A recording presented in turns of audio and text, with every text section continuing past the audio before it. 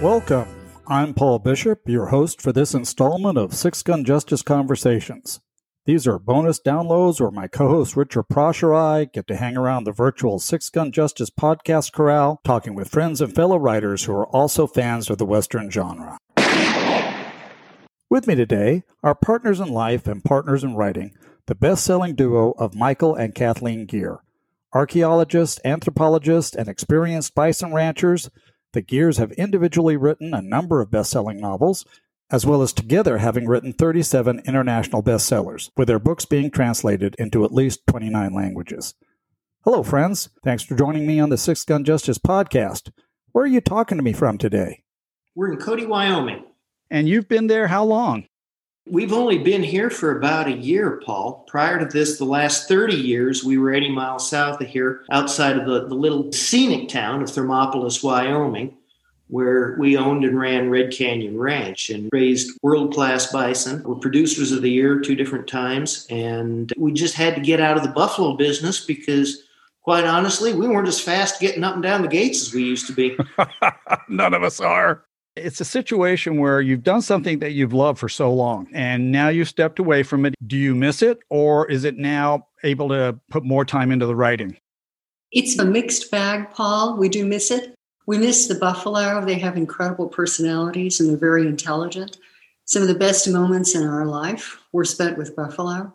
But it does give us more time to write. And I think the buffalo have given our writing more texture and emotional content than it would have had otherwise.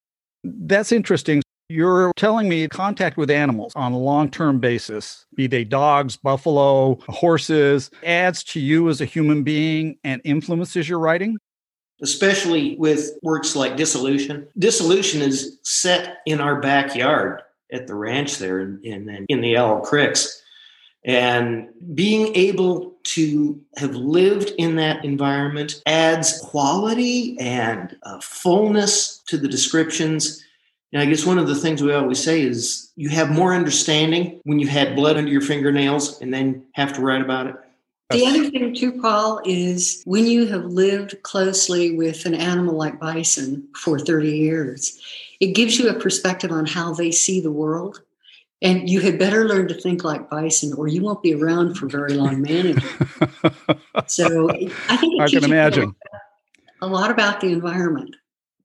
And they're huge animals. So you have to be bison aware to very much so. Coin a phrase. And the reason why people keep being thrown over pine trees in Yellowstone National Park is they never get over the whole Disney idea that everything is warm and fluffy. And buffalo are normally pretty good people, but they have their personal space requirements. And when you step inside that, you change the entire equation. And the people that do are candidates for the Darwin Award of the year, as far as I'm concerned. You got it. Let me get close to this bear and her 3 cubs. Okay. I want to take a selfie with them. We're surrounded by people who make these bad decisions. But continuing with the idea that you have taken a large chunk of your life and have moved away from it, are you writing a lot more? We're making more pages now than we did at the ranch. Part of that is it took us a year to sell the place, to fix things up, to find a new house, to pack up our 30,000 volume library.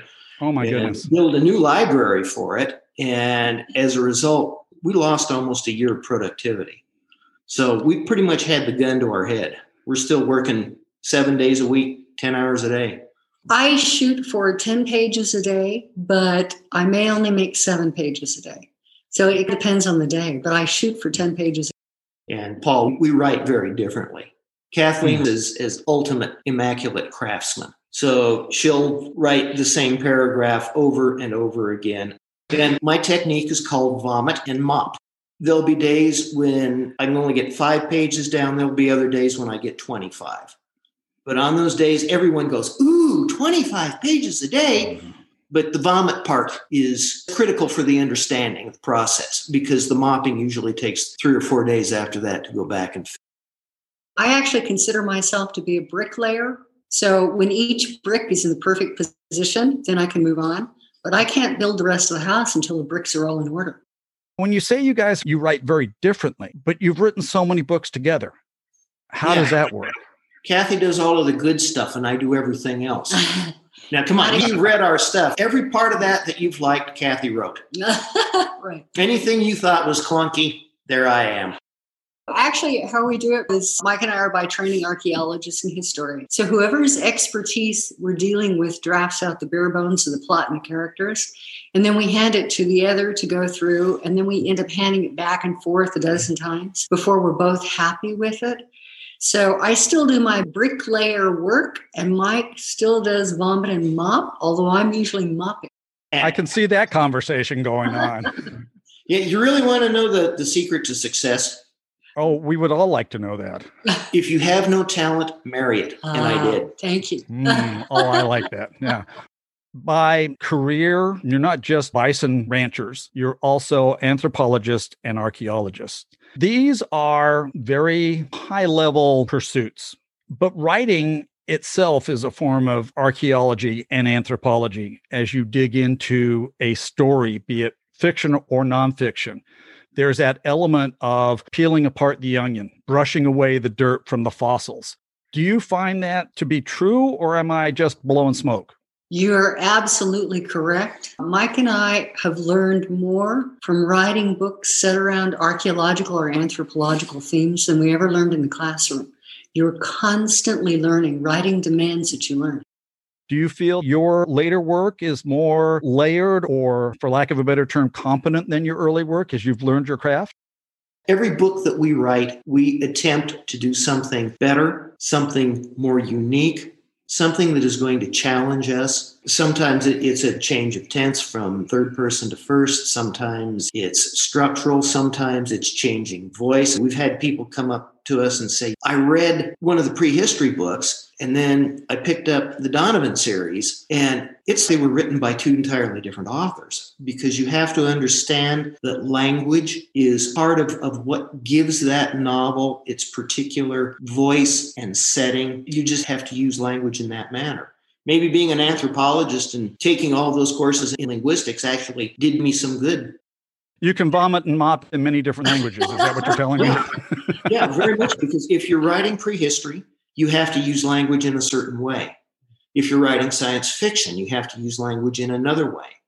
If you're writing a thriller like Dissolution, that takes another entirely different voice. It's all about using voice, which makes the novel work. Our goal is we want that reader to open the first page, to fall into that story and not come out until that last page. And when he does, we want him wanting more. Do you run into the problem of fans who love your Westerns and then you put a science fiction novel out and they're angry at you? Or vice versa. Yes, definitely. Yeah, I was reading a comment from a blogger a couple of days ago who was talking about how different the voice is from the prehistory books to a book I wrote called Cries from the Lost Island, which is a young adult fantasy novel. And he was really upset because it had a different voice in the prehistory books. But he said he was glad he had read it and he really enjoyed it after he got over that. So readers have to understand different voices, but it takes them a bit. We got really trashed over Alpha Enigma after the Donovan books because it's essentially a near future multiverse universe traveling science fiction novel. And on the other hand, we have had other fans that were just madly in love with the People series, and we dragged them into Donovan, and Kathy will be dragging them into the Ice Lion books and the Ice trilogy. Hopefully, we're dragging other of those fans from prehistory into Dissolution and Fracture Event and the Foundation that Wolfpack is going. We're trying to spread out so that we have one foot still firmly planted in New York. And we're really looking forward and enjoying working with Wolfpack to do some of these other books that are a little bit different than New York would traditionally want to publish. It's a credit to you both as authors that you're either able to drag your audience from genre to genre and keep them entertained, or if that doesn't happen, to still establish success in those other genres, which of course you've done. It shows by your international sales that you're able to do that. Is there one book out of all of those that was either special to either one of you or was special to both of you? It's like picking a favorite child. Yeah, the thing is, though, Paul, Dissolution is special for us. And the reason is it's set in Wyoming. And it's a today novel that was really fun to write because it's in our backyard. So it's been very special for us. Yeah, we've done other Wyoming books before, but they've all been either set 5,000, 7,000 years ago or during fur trade or Western historical. And being able to do Dissolution as a Wyoming novel, New York turned it down because they said it was too regional, or a couple of them said this couldn't happen. Of course, it was pre-COVID before they found out that, society really can fall apart that fast. Kathy's literary agent said, I didn't buy that when I read it and tried to sell it. And he said, you guys were so right. It's difficult being ahead of the curve sometimes. Yeah. Yeah. And we spent most of our career being ahead of the curve, which has always been rather uncomfortable. And we get real tired of saying, see, we told you so. With your anthropology work and your archaeology work, you're dealing with people from the past. And in your prehistory, you're dealing with people from the past. How do you see those books and those stories through their perspective? How do you imagine that? It's a complicated process, Paul, where first you have to understand the environment. Is it the Ice Age? What are their concerns during an ice age? What huge predators are they facing? How's their struggle for food going? What's their material culture? What kind of tools are they using to stay alive? Are they a small band society? Is it just a family society? What kind of lodges are they building? You have to understand the challenges they were trying to meet at the time. And once you understand those challenges, you can see through their eyes. And of course, we also use different native religion as part of the key focus for making this understandable. For example, in Dissolution, we have Eastern Shoshone Puhagan, a medicine man, who's the native monitor for the archaeological field crew. He provides the spirit helper for Sam Delgado, the main character, the graduate student that finds his world is suddenly gone. What do you do when you're isolated up in the high country and your society has essentially vanished overnight? Where do you go? How do you reestablish that reality and find yourself? The entire novel is based on making whichever decision is the best of a bad decision to make, but with that backdrop of having that native spirituality. We have spent our entire career writing about the collapse of cultures, whether it was Cahokia or Hopewellian or classic Chaco Anasazi. As a result, there's times we studied Harappan culture, the collapse of the lowland Maya, and what's gone on in the Middle East with various climatic cycles. And one of the things that can be really depressing is being a student of the collapse of culture and then watching what's going on in our own world. That has really illuminated a lot of the writing in Dissolution. We know what's going to break. COVID was a basic test run for it. In Dissolution, we just have to ratchet that up a couple of notches. How do you world build and how do you keep it consistent? With Outpost is the whole Donovan series. We're getting ready to release the fifth book in that one next month. So much of that depends upon our academic training in understanding biology, mineralogy, chemistry, theoretical physics, genetics. So you put all of that together and say, all right, you have to understand, for example, that organic chemistry, carbon chemistry is going to be the same on Donovan that it is on Earth. So when you're actually building these species, if you've worked as an archaeologist, you understand biomechanics, you understand metabolism, you throw all of this stuff together with a high metal environment with toxic metals everywhere, and you just put it all together as a functioning biological system that is completely believable. The key to all novels is willing suspension of disbelief. I have a question I want to ask you, though, Mike. All right.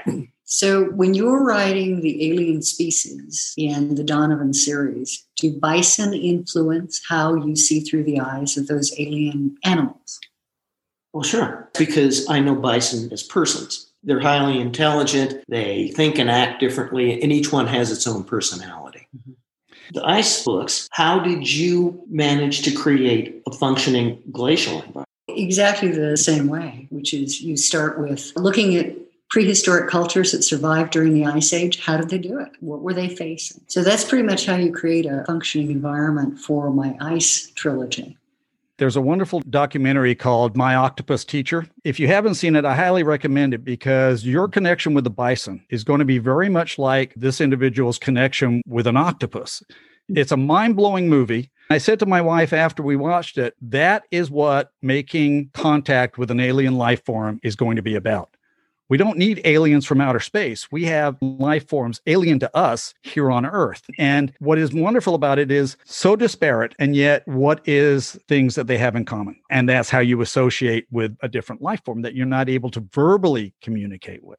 How do you keep all that archaeology, anthropology, science that you're aware of that you think is so normal with readers that have no understanding of that? How do you keep the books on an average reader's level? It is an art, not an exact science, and we're very grateful that we have each other in the room, because if adds too much scientific information, I'm going to go in and edit it out and say, these are the 5 words you need to describe it. She does that to me a lot. Other than that, you're slowing the story, get rid of this.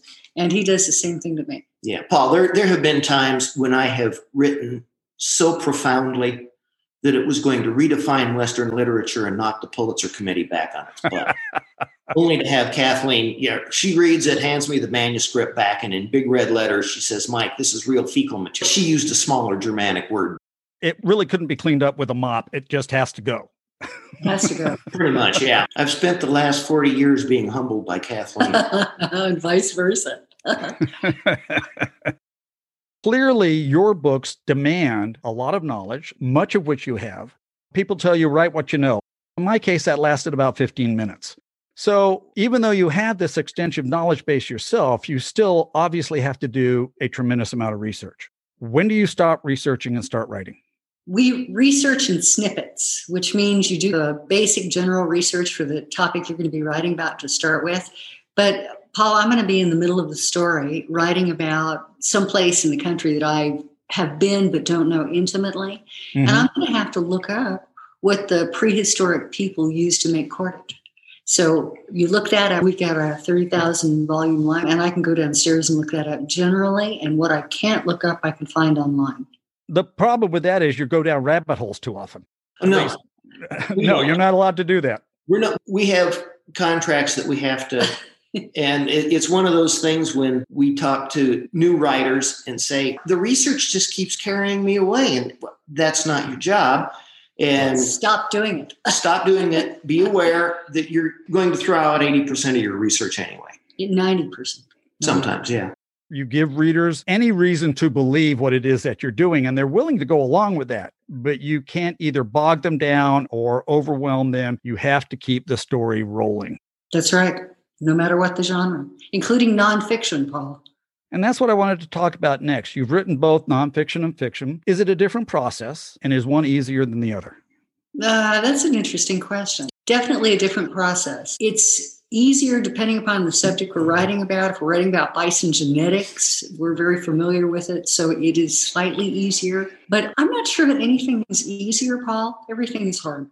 If you're doing well, if you're writing well, whether it's nonfiction or fiction, it's going to be hard. That's one of the things that, again, talking to new people who are, they've just sat down, they just wrote their novel, and they want you to read it, and you read it and you roll your eyes because structurally it's a mess and the characters are doing this. Then they're going to go over and do that, and the writing is poor. And you say, you really need to rethink this and rework it. And they say, no, it was perfect. Anything that came out that easy has to be good.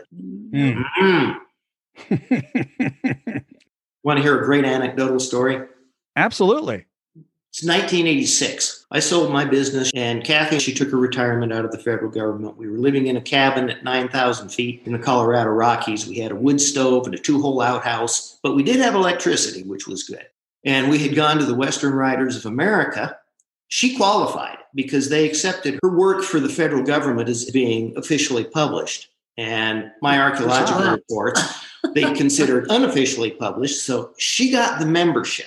And the deal was, when we started this, is she wanted to write nonfiction. She was at the time writing articles about women and big game hunting and selling them to Outdoor Life. She had all of these great historical nonfiction books that she wanted to work on. But she could get me into the editors. And at this point in time, I had already written 8 novels. At the time, Greg Tobin at Bantam was the big fish. So Kathy gets me into the meeting, and Greg looks at her and says, what did you write? She says, well, actually, we're here to talk about my husband's books.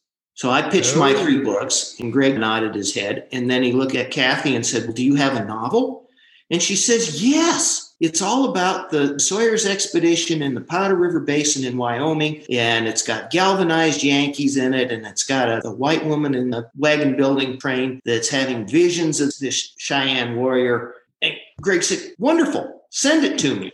Kathy said, let me go home and go through it one more time. She says, I'll have it to you in a month. And we walked out of the meeting, and I'd never heard any of this stuff. She was making it up out of her hat as we talked to Greg. We walked out of the meeting, and I said, all right, smart ass, now what are you going to do? And she says, I'm going to go home and write the book.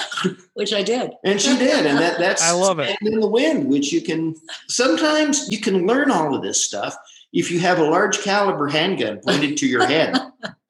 It's a process that we have to learn in order to finish a book.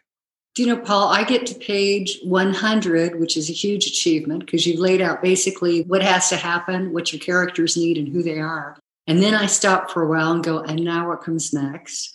And then I get to page 200 and I go, now it's getting really hard and it's getting really complicated. What do my characters want? Where are they going? And then I get to page 300 and I go, okay, midpoint, maybe, depending on the book. Oh, my goodness. And now I need to start bringing everything together. So you go through this all the way through every single book. Yeah. And being able to free yourself with the characters. People who get tired of their books and quit and start something else and quit and start something else are never going to make it. It's your book. Make it fun again. We've published 73. Probably written 80. We've probably written 80, 85 novels. Some of them are never going to go. But after you've written that many, you develop automatically into the sense of the structure. But when it comes to what happens next, that's always something that the characters are going to tell you if you just sit down and have that conversation with them. Okay, we just finished chapter 23. What are you going to do next? And they always just tell you the answer. They say, given this setback, what we're going to do is, I'm just going to go over and kick this guy's ass, and he's going to tell me what I need to know because this is what my ultimate goal is, and this is how I'm going to get there. What is the process for you? Do you just sit down and write? Do you have some idea of where you're going? Do you have some idea of the theme of the book? All of the above. Yeah, in general, we have an idea about all of those things, but basically you start down the road by sitting in front of your computer and imagining that first scene, and you have to be able to get into that first scene before you can do the second scene and the third scene, the fourth scene. And we go through this period, Paul, where we'll write chapters that we tuck away in another file on the computer because I don't know where it goes, but it's going to go somewhere. Sometimes it's bass backwards to a bullfrog. We were not going to write another. That's a writer term, highly technical. Okay, I like it. I get the drift. Yeah, we weren't going to write another prehistory book set in the American Southwest until we were touring the Chimney Rock site. And we were standing up at the Great House. This is set on top of a mountain in southwestern Colorado at about 8,000 feet behind 2 sandstone pillars. The moon on the solar maximum or the lunar maximum comes up between the 2 pillars and illuminates the interior of the Great House once every 18.6 years. Standing on the top of this thing, and Glenn points down to the trees. The slope just drops off like a knife. And he says, yeah, and that's where they found all the burned bodies. Whoa, novel. Ooh, novel. So, yeah, we end up with a burned Great House. And how do we get there? Yeah.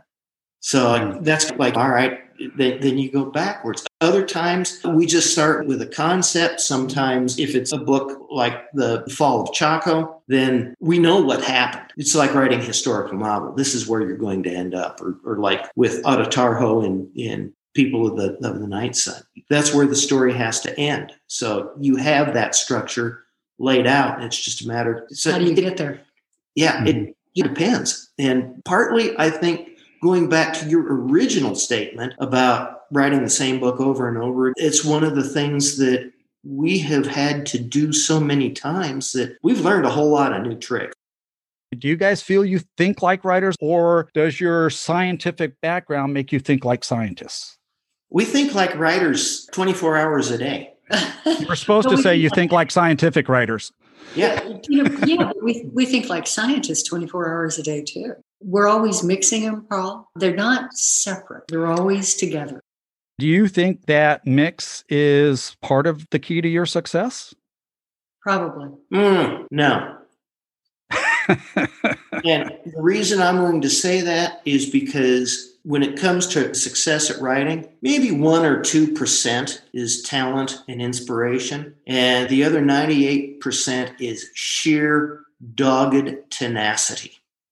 And tenacity is worth 100 times what your talent is. Kathy and I have known so many writers who are blessed, like God took his finger down and touched them and said, I'm giving you the ability to write lyrically and magically and to use words in a way that is going to stir the souls of the entire planet. And they write 2 or 3 brilliant things, and they never write anything else. Too hard. Because it's too hard.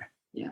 And we've known other writers who, like us, we had to self-educate when it came to actually writing fiction. Yeah. And it was bootstrapping. It was reading. It was studying. It was taking novels that we particularly enjoyed, Margaret Mitchell, C.J. Cherryh, Elmer Kelton, and actually deconstruct how they done it, figure out how in turn we can make our work better.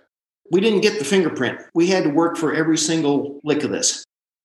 Paul, if you haven't read the book called The Uses of Enchantment by Bruno Bettelheim, you would love it. It's a brilliant book about storytelling. Fantastic. I will definitely look that up. Now let's talk about Dissolution. Where did that come from? What sparked that book? That book was sparked at the Tor Forge offices in New York City. Prehistory, the writing was pretty much on the wall. Society was changing. People were no longer interested in North American archaeological culture. Sales were dropping. So our publisher, Tom Doherty, and his associate publisher, Linda Quinton, sat us down. They had this beautiful office in the Flatiron Building, which is no longer there. It's a damn shame. And they said, we don't think that we're using your strongest suits. And what we would like you to do is write an apocalyptic novel that's based along the same line as William Forstchen's 1 Second After, but with an anthropological perspective to it.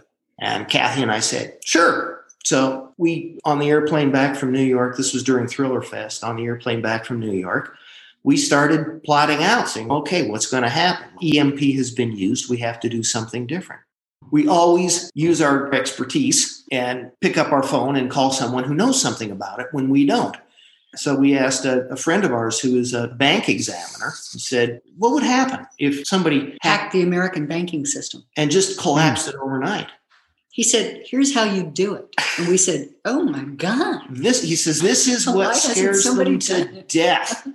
And he says, eventually the day will come. He says, you don't have to, don't attack the big guys. No, all you have to do is corrupt the accounts. And if 10% of the accounts are corrupted and unreliable, it's going to shut down credit across the country within 3 or 4 hours. And if you do this strategically, like before Memorial Day weekend, which is what happens at Dissolution, what you're going to end up having is 3 days while they try and go and reset, because banks, they've planned for this, but not on this scale, and especially with the advances in computing that we have now with qubit computers. And so that was the setup. We had an archaeological field crew. They were going to go up in the mountains, do some of the high altitude mountain Shoshone archaeology, which is quite the rage in our part of the world. And things just fall apart from there. So it's good for us because we were able to set a book in modern Wyoming for once, and we still are able to use our archaeological background as well as our understanding of the collapse of cultures and what happens in the society.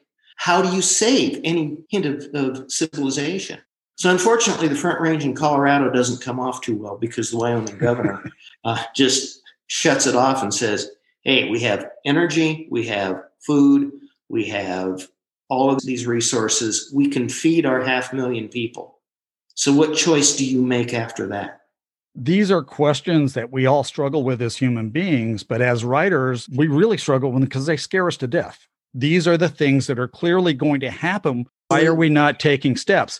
We're not taking steps because it's too difficult and too expensive. Yeah, a lot of people don't believe it. Oh, that'll never happen. In dissolution, most of the people living in Denver, Fort Collins, Loveland, they are so used to government taking care of themselves that they're just going to batten down because everyone's going to say, oh, stay at home. It's going to be fixed. And of course, it isn't.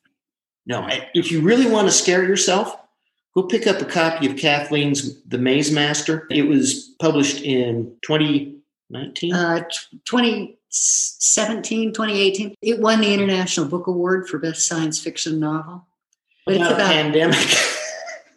Moving on from Dissolution, tell me a little bit about the series Flight of the Hawk. Okay. I wrote the original book back in 1980. We were still at the cabin. 86, 87. It was pitched as a trilogy, and then People of the Wolf was an international bestseller overnight. And the publisher said, we want prehistory, write us prehistory. And I said, hey, I've got this great Mountain Man trilogy. And the publisher said, we don't want you writing Mountain Man trilogy. We want you writing prehistory. I sat in a drawer for 30 years. Yeah. And Kathy's sister, K.S. Jones, had just won the Willa Award. So we were down to watch her pick up a Willa for a wonderful book, Shadow of the Hawk. And went out and had lunch with Tiffany from Five Star. And she said, do you have any old Westerns laying around? And I said, funny you should ask, I do. And she said, would you rather have them published than sitting in a drawer? And I thought about that for all of 16, 17 nanoseconds and said, of course.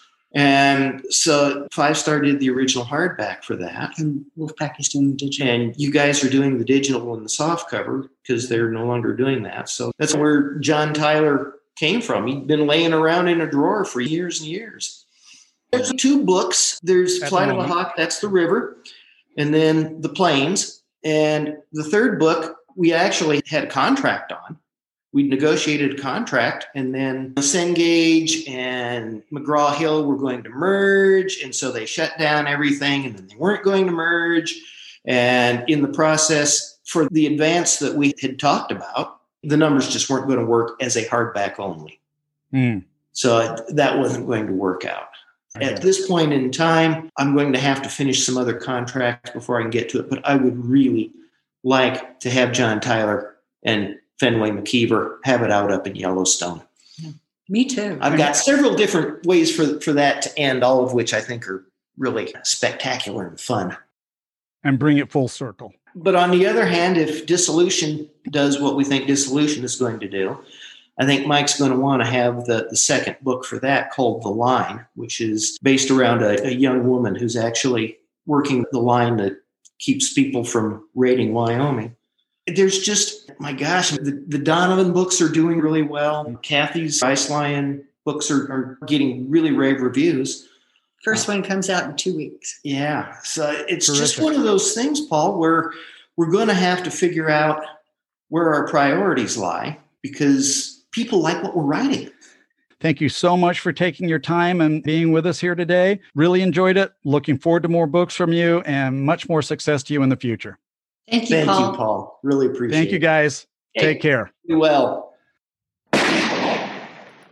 Thanks for listening. Be sure to check out the Six Gun Justice website at sixgunjustice.com for information on prior Six Gun Justice conversations, Six Gun Justice speed listens, and full-length episodes of the Six Gun Justice podcast, along with regularly updated book reviews, articles, and interviews covering all aspects of the Western genre.